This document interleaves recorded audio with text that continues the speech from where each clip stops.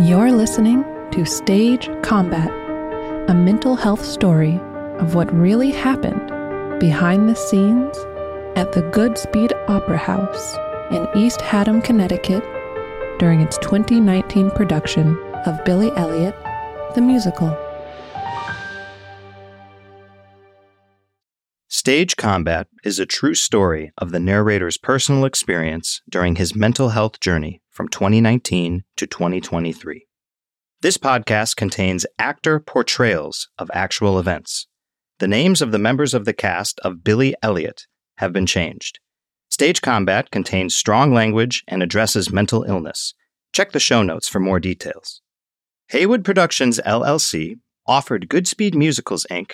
and the Goodspeed Opera House Foundation, Inc.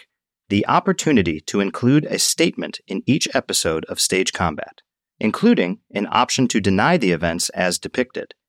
They declined. Haywood Productions also offered Goodspeed's artistic director and managing director the opportunity to appear on this podcast to discuss the narrator's account of his experience at the Goodspeed Opera House. They both declined. It's September 28th, 2019, and I'm in the stage right wing of the Goodspeed Opera House. I've just collapsed on stage and sobbed in the arms of my understudy. Somehow, I'm standing up. And now someone, I don't know who, is putting tap shoes on me and a tutu over my jeans and flannel shirt. Yes, a big, white, fluffy ballerina tutu. My eyes are wet and red from crying, and I feel like I've been hit by a truck. If I can just hold it together to get through this finale, I can then go flop down in the stairwell, stage left. In a moment, I'm supposed to move out onto the stage. The audience will laugh and applaud because they think it's funny seeing Dad in a tutu. But before I do, I look across the stage. There's a 25-year-old man with tightly wound curly hair looking at me. He's the man at the center of my collapse tonight. The man at the center of the chaos at the Goodspeed Opera House. This is Season 1, Episode 3 of Stage Combat. All about Chad. 7 weeks earlier. It's August 12th, 2019, and I'm in the Broadway Theater District on a sunny day in New York City. The cast of Billy Elliot has been instructed by Goodspeed to catch a hired van for the 2.5-hour drive to East Haddam, Connecticut. Have you ever been to Connecticut? I've lived in New York my whole life. There's commotion, hellos, and a ton of baggage to load up. Do you need help getting that in? Yeah. Let me help. I meet Chad, a 25-year-old replacement actor who was hired 2 weeks prior to the start of rehearsals of Billy Elliot. He's to play Tony, my character's 18-year-old son. I was told the original actor cast in the role dropped out for a Broadway job. Chad and I are seated next to each other in the front of the van. The cast is friendly and outgoing, but Chad seems aloof, quiet. We talk about his family in Ohio on the ride to Connecticut. He tells me how he forgot to bring in a song to his audition for Billy Elliot, the musical. Chad thinks that's funny. The next day is the first day of rehearsals and orientation at the Goodspeed. I'm so excited. We're all in a big rehearsal room at tables forming a giant square. I've been seated next to Chad. I see director Gabriel Barry point to the two of us while speaking to Lauren, the assistant director. He's saying something about us being father and son. Lauren flashes a big smile. A few moments later, Gabriel Barry tells the cast what personally drew him to Billy Elliot. It's a family drama at its core, but that family is the community as well. And what touches one of them touches all of them. From the opposite side of the room is a person who says she's the general manager of the Goodspeed. It's 2019, and the Me Too movement is in full force across the country, albeit far too late. The general manager gives a very blunt Me Too talk. She emphatically tells the cast, "You don't want to receive a call from me." She starts talking about having an open door policy to report things. "If anyone says something you don't like, my door is open. For instance, I don't like the way the actor playing Dad talks to me." Wow. I'm the actor playing Dad. Chad thinks that's very funny. This is my first day at work, and the general manager is using me as an example for misconduct? And what? Sexual misconduct? Okay.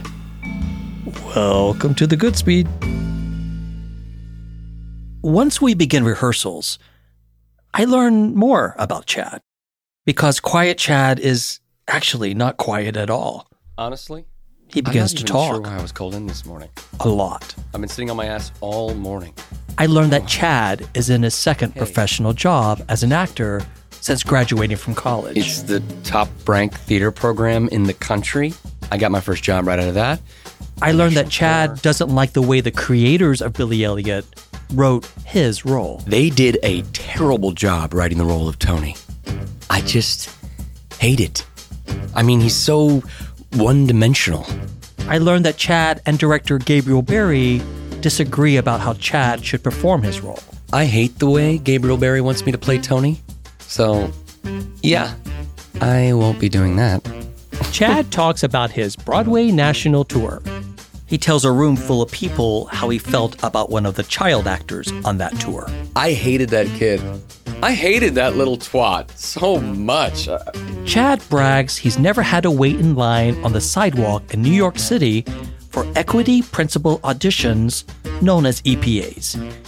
He brags about this in front of other actors in Billy Elliot who have had to wait in line for auditions known as EPAs. I got my agent just out of college, so my agent just gets me the appointments and calls me up, and then I just go. It's so awesome. I would so hate having to wait in those lines. Oof. As rehearsals get underway, Chad, I think, maybe, but who can really say, appears to take a liking to me. And he starts to confide in me. I really like doing edibles. How often do you do those? Every night. Chad talks to me about possibly cheating on his girlfriend while she's away in New York City. He's eyeing one particular female member of the cast. Oh my gosh, that ass.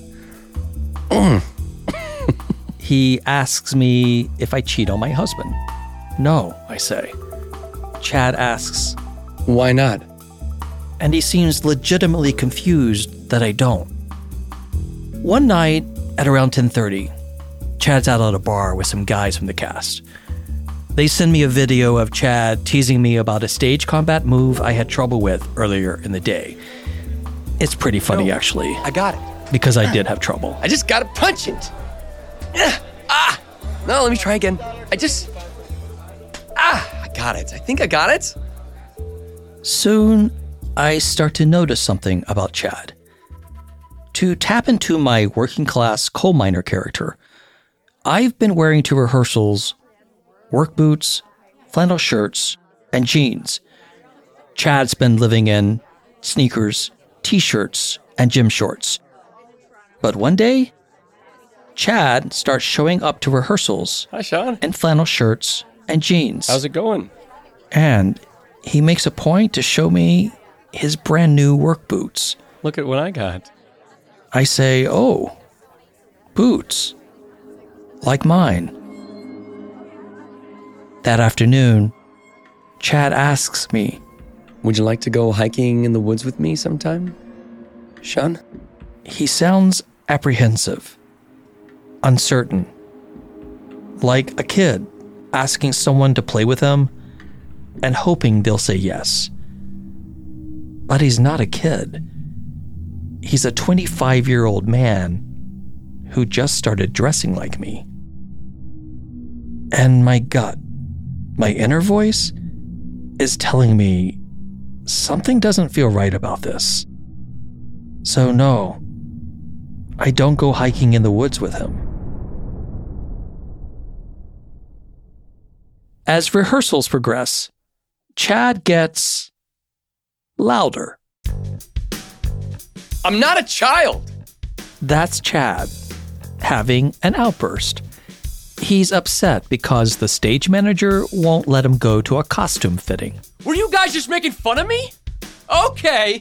That's Chad, having another outburst. He thinks some guys in the cast are judging him for twerking. What is that supposed to mean? You know what? I'm done. And that's Chad. He's upset because... Actually, I have no idea what this is about. But I do know no one else in this large cast of 26 people is behaving like this. And I start to feel that Chad is bringing that energy to the stage combat sequences in the show. Billy Elliot is a violent show. Goodspeed brought in an off-Broadway fight director to create the show's many stage combat sequences. I have 3 of these sequences. All of them are with Chad. One is especially long and dangerous because it involves Chad shoving me in the chest, punching me in the stomach, and throwing my body around the stage. And Chad is using a lot of force in these combat moves. And I wonder, is this because of his temperament? Or his inexperience? Or both? One day, I'm concerned that I may have accidentally used too much force in a combat move with Chad. I ask him, was that too hard? Chad replies, Oh, no. You can manhandle my ass as hard as you want. I think to myself, that is not how you do stage combat. And I start to wonder, should I be worried? Because Gabriel Barry has driven it into his young, impressionable cast that he wants his production to be gritty I'm asking all of you to and really visceral. look for the things you can personally use, if not the circumstances of the play itself, to substitute what's happening and really bring your own experiences to the work and stage. Rage and anger. I need you to bring rage and anger to the stage. The emotional demands of bringing Dad to life have been wearing on me, particularly given Gabriel Barry's propensity to run scenes over and over. And with 2 boys playing Billy, the Billy scenes have to be run twice as many times.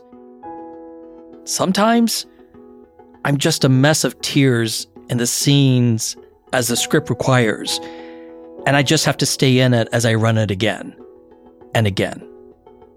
It's okay. I'm used to playing emotional roles. It's in my wheelhouse, and it's something I'm trained to do.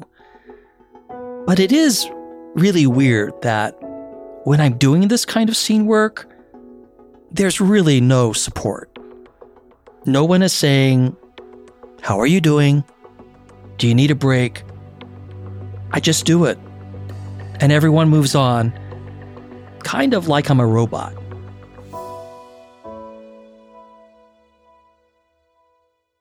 The studio rehearsals for Billy Elliot are coming to an end.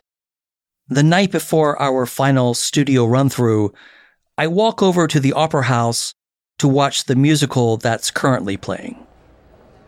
Chad shows up next to me at the bar prior to the curtain. I had been keeping my distance from him once I started seeing his outburst, not wanting to be caught in his drama. But tonight, Chad's smiling. I tell the bartender just add his drink to my bill. Chad doesn't thank me, but at least he seems more relaxed. maybe he's settling in. Chad and I air toast our glasses together. Our final run-through of the show before moving into the Opera House is a success. Everyone seems to be working together in a unified company way.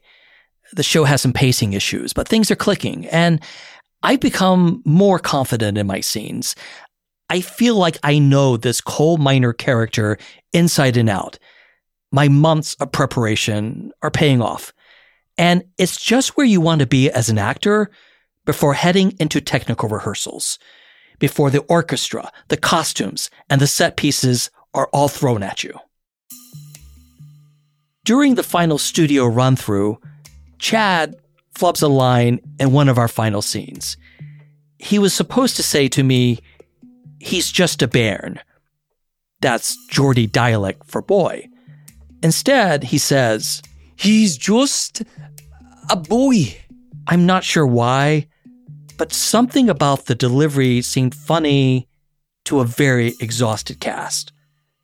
To Chad, who's trying not to break character. To me. To Gabriel Barry, who is chuckling. It's like when the actors on a sketch comedy show almost laugh.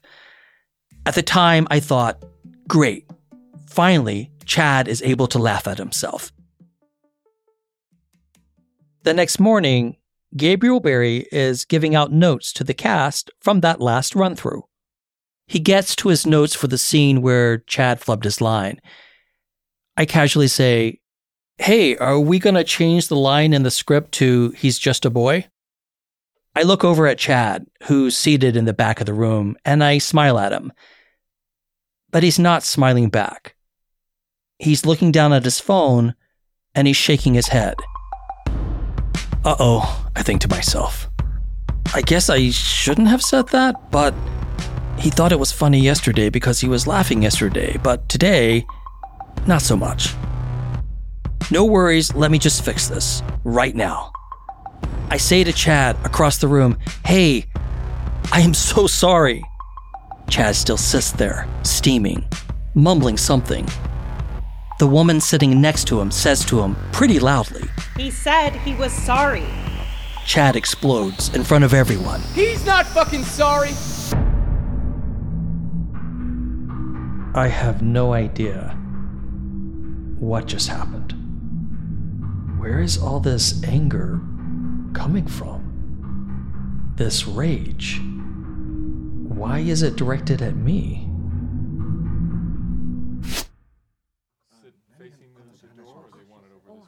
When the notes session ends, I move over to a bench next to the wall to take a moment. 3 different cast members walk by at different times. They each give me a silent look. One look says, "Oh boy." One says, "Yep." The last look says, "What the fuck?" Billy Elliot was my 28th professional contract as an actor with Actors Equity Association. In an industry that is filled with egos, jealousies, and lots of baggage, you learn to see the red flags about other actors. At 4 a.m. the next morning, I suddenly woke up. I was hunched over. There were sharp pains in my abdomen. I felt like there was a knife slicing down the front of my brain. This was no longer just a red flag. It was my own body, and it was telling me I might be in danger. Haywood Productions offered the Goodspeed the opportunity to include a statement within this episode. The Goodspeed declined. Goodspeed's artistic director and managing director declined an invitation to appear on this podcast to discuss the narrator's account of his experience at the Goodspeed Opera House. Coming up on the next episode of Stage Combat, a mental health story. Director Gabriel Barry chose Aaron to be the fight captain. So I was surprised when Aaron told me in the dressing room that we shared together, I have a long-standing problem dealing with conflict. But Chad is still sighing and huffing. I didn't do anything. That wasn't too hard. I've done enough stage combat in my career to know that when an actor says in real time they've been hit too hard or they've had the air knocked out of them, that's not up for debate. And the fact that Chad wants to debate this is frightening. So I tell Chad, I don't feel safe on stage with you. I don't feel safe on stage with you.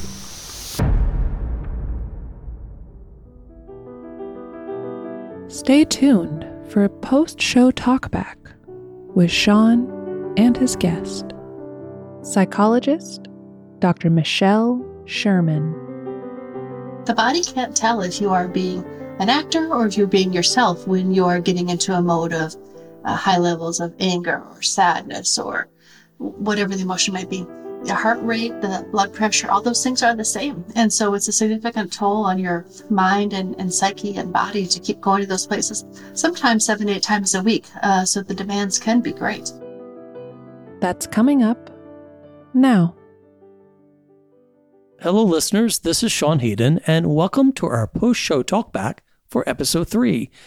I'm so delighted that we have with us renowned clinical psychologist Dr. Michelle Sherman joining us for our talkback. Welcome to Stage Combat, Dr. Sherman. Thank you so much, Sean. I'm happy to be here. Dr. Sherman, I learned about you while I was doing research for this podcast. I was wondering if there were any psychology studies about the psychological effects that acting has on performers. So I was really happy to come across your 2021 study for the American Psychological Association. Yeah. It's called Spotlight on Issues of Mental Health and Musical Theater and Ways Psychologists Can Help Perspectives of Theater Professionals. And my understanding is that in that study, you took a sampling of theater professionals in the Minneapolis-St. Paul area where you're from, and you asked them about how they go about performing their roles and particularly the effects of portraying characters that are undergoing mental health crises. Yeah, they were a variety of actors, directors, musical directors, lots of different folks who were universally eager to do this and share their experiences and perspectives. It sounds like there was sort of a hunger to want to be heard. Absolutely. Yeah. We interviewed these folks at the beginning of COVID, actually, and so really heard them talking about not only the impact of these shows that can have considerable emotional themes on the audience, of course, but also on them as performers and the toll that it can take emotionally as they connect to these really intense places within themselves. Because, the body can't tell if you are being an actor or if you're being yourself when you're getting into a mode of high levels of anger or sadness or whatever the emotion might be. The heart rate, the blood pressure, all those things are the same. And so it's a significant toll on your mind and psyche and body to keep going to those places, sometimes 7 to 8 times a week. So the demands can be great. Can I break that down just a little bit? Yeah. For instance, if just in real life, if you have a big cry or you have a big argument with your partner or friend, whoever, many times you feel that sort of, you feel spent, you feel emotionally, sometimes physically affected by that. So is what these participants were telling you that same effect on the body is felt by them as they're performing these roles on stage? The body doesn't know the difference. And so, yeah, it can be exhausting. And therefore, many of them talked about, gosh, this can really impact my emotional well-being when I'm not on the stage, because it's hard to separate. It's hard to turn that off and then go into my daily life and things like that. So yeah, it really can take a toll and be pretty challenging. I think that's something that maybe people not within the theater industry realize. I remember a moment we were running the show Billy Elliot, a big emotional scene where I'm sitting on the edge of the stage and there's tears coming down my face. And one of the parents of the children in the show said, "Oh, I was watching up close and you're really going through it."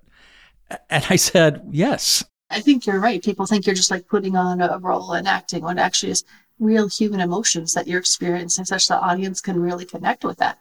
Absolutely. And that's hard to just turn off, especially the number of times you have to do it per week.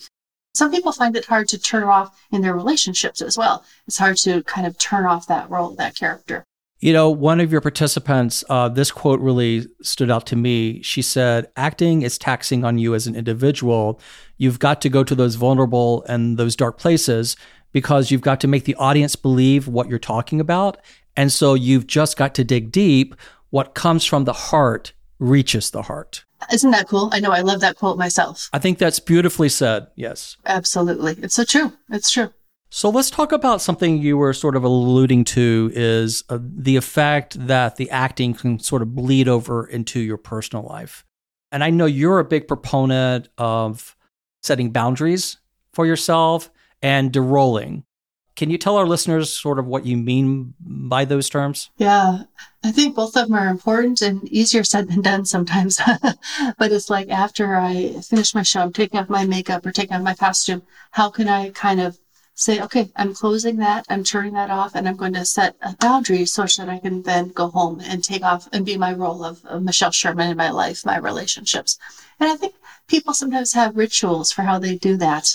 Some people perhaps use it through music and listening to music. Some people do it through silliness and being just funny back in the dressing room and just kind of re-engaging everyday life through laughter or joking or humor, which is wonderful. I think people sometimes even have mantras or self-statements that they say to kind of, I'm leaving this here, I'm leaving the theater, the drive or walk or commute home can be a time of kind of taking that hat off and re-entering into my own self. Now, again, emotions don't necessarily work quite so easily in terms of that turning off, but I think it's important to come up with rituals. And the actors I spoke to said, you know what, Michelle, no one taught us how to do this.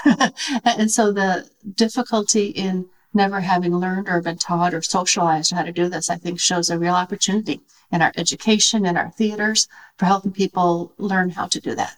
Yeah, I agree with that. What I really appreciated with the participants, a lot of them were just saying, I wish someone would give us some training on how to separate what's happening on stage with the personal life. It took me many years of sort of figuring out that myself. You and I have talked about this many times, Michelle, that my role of derolling was because I was playing this toxic masculinity figure in the world of coal mining, was to listen to common music. And then I would listen to the Spice Girls because it was so far away from what I was playing. It's awesome. And it was silly. I think the silliness is a really good thing to key into. Yeah. And then I also, we had housing just a 5-minute walk away, but it was important to me to shower at the theater.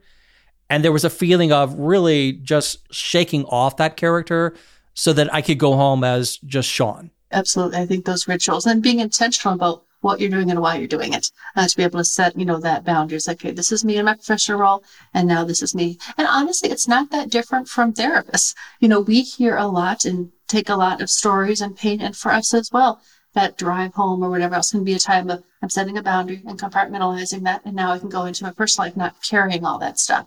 So it can be similar in other professions in which we engage with people in really high levels of emotions. Can I ask you something else that I think, has been a trend in theater for some time? And I think this comes to the topic of the demands of theater acting, is that it has become so cinematic in a lot of ways, the sudden shift in scenes.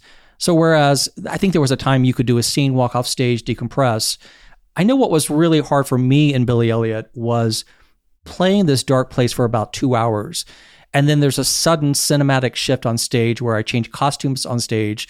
Someone literally handed me a washcloth to wipe the tears and to blow my nose on stage. And then I had to walk down stage and I was in a comedy. Wow. So the body has no way to decompress, even take a breath. And so you really have to take your time after a performance to really process what you just went through for 3 hours. Absolutely. Absolutely. Yeah. That's so artificial, isn't it? Because in your experience, it's like no one just goes from that to happy. But in theater, you do, or in movies, you do. And so this is not reality. So yeah, intentionally taking that time afterward is so important. Is there anything else about your study that you wish people knew, or is a surprise to you? Yes.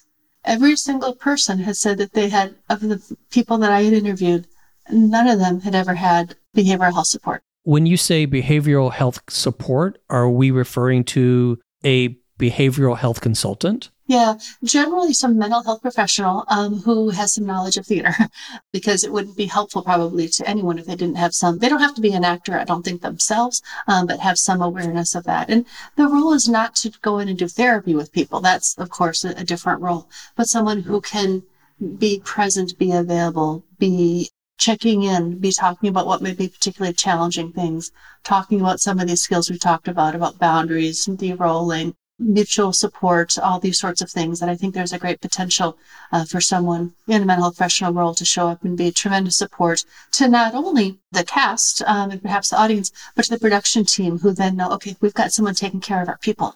I absolutely agree with you. And unfortunately, we did not have such a person in the production of Billy Elliot in the story that we're telling.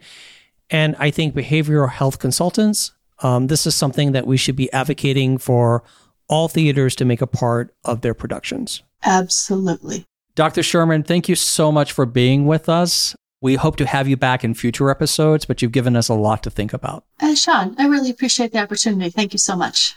Dr. Michelle Sherman earned her PhD in clinical psychology from the University of Missouri-Columbia. She's a fellow of the American Psychological Association and is board certified in couple and family psychology. She was recently named the Family Psychologist of the Year by the Society of Couple and Family Psychology of the American Psychological Association, and she's published over 75 articles in peer-reviewed journals. She's currently in private practice as a psychologist in Minneapolis. Remember, this conversation and this podcast should not be considered a substitute for medical or mental health advice. So if you are experiencing any medical or mental health issues, please seek independent medical advice from a healthcare professional. Thank you so much for joining us for this episode. Be sure to join us for episode 4. This podcast is called Stage Combat, and in the next episode, we're going to take you right into Stage Combat. Episode 4 is 2 mini episodes, Solidarity Roadkill and Fight Call. In our post-show talkback, Dr. Elisa Hurwitz will be back with us. We're going to be talking about consent in our workplaces and how that issue affects our mental health. Stage Combat, a mental health story, is a production of Haywood Productions, LLC. This episode was recorded and edited by Andrew Lin, and it was directed and read by me, Sean Hayden. A special thank you to Dr. Michelle Sherman for joining us, and also to the incredible voice actors featured in this episode. Please follow us on Facebook, TikTok, and LinkedIn at Stage Combat the Podcast, and on Instagram at Stage Combat the Podcast IG. And as always, we would love to hear from you. Your comments, questions, maybe you'd like to share your own experience. Email us at stagecombatthepodcast@gmail.com. I hope today and every day brings you an opportunity to claim your story. I'll meet you over at episode 4. If you or someone you know is in crisis or contemplating self-harm, you can reach out to the Suicide and Crisis Lifeline by simply dialing or texting 988. That's 988. Mental health assistance is also available through the National Alliance on Mental Illness. It's a free, nationwide peer support service providing information, resource referrals, and support to people living with a mental health condition. You can call the helpline at 1-800-950-6264 or text helpline to 62640. That's 1-800-950-6264 or by text to 62640.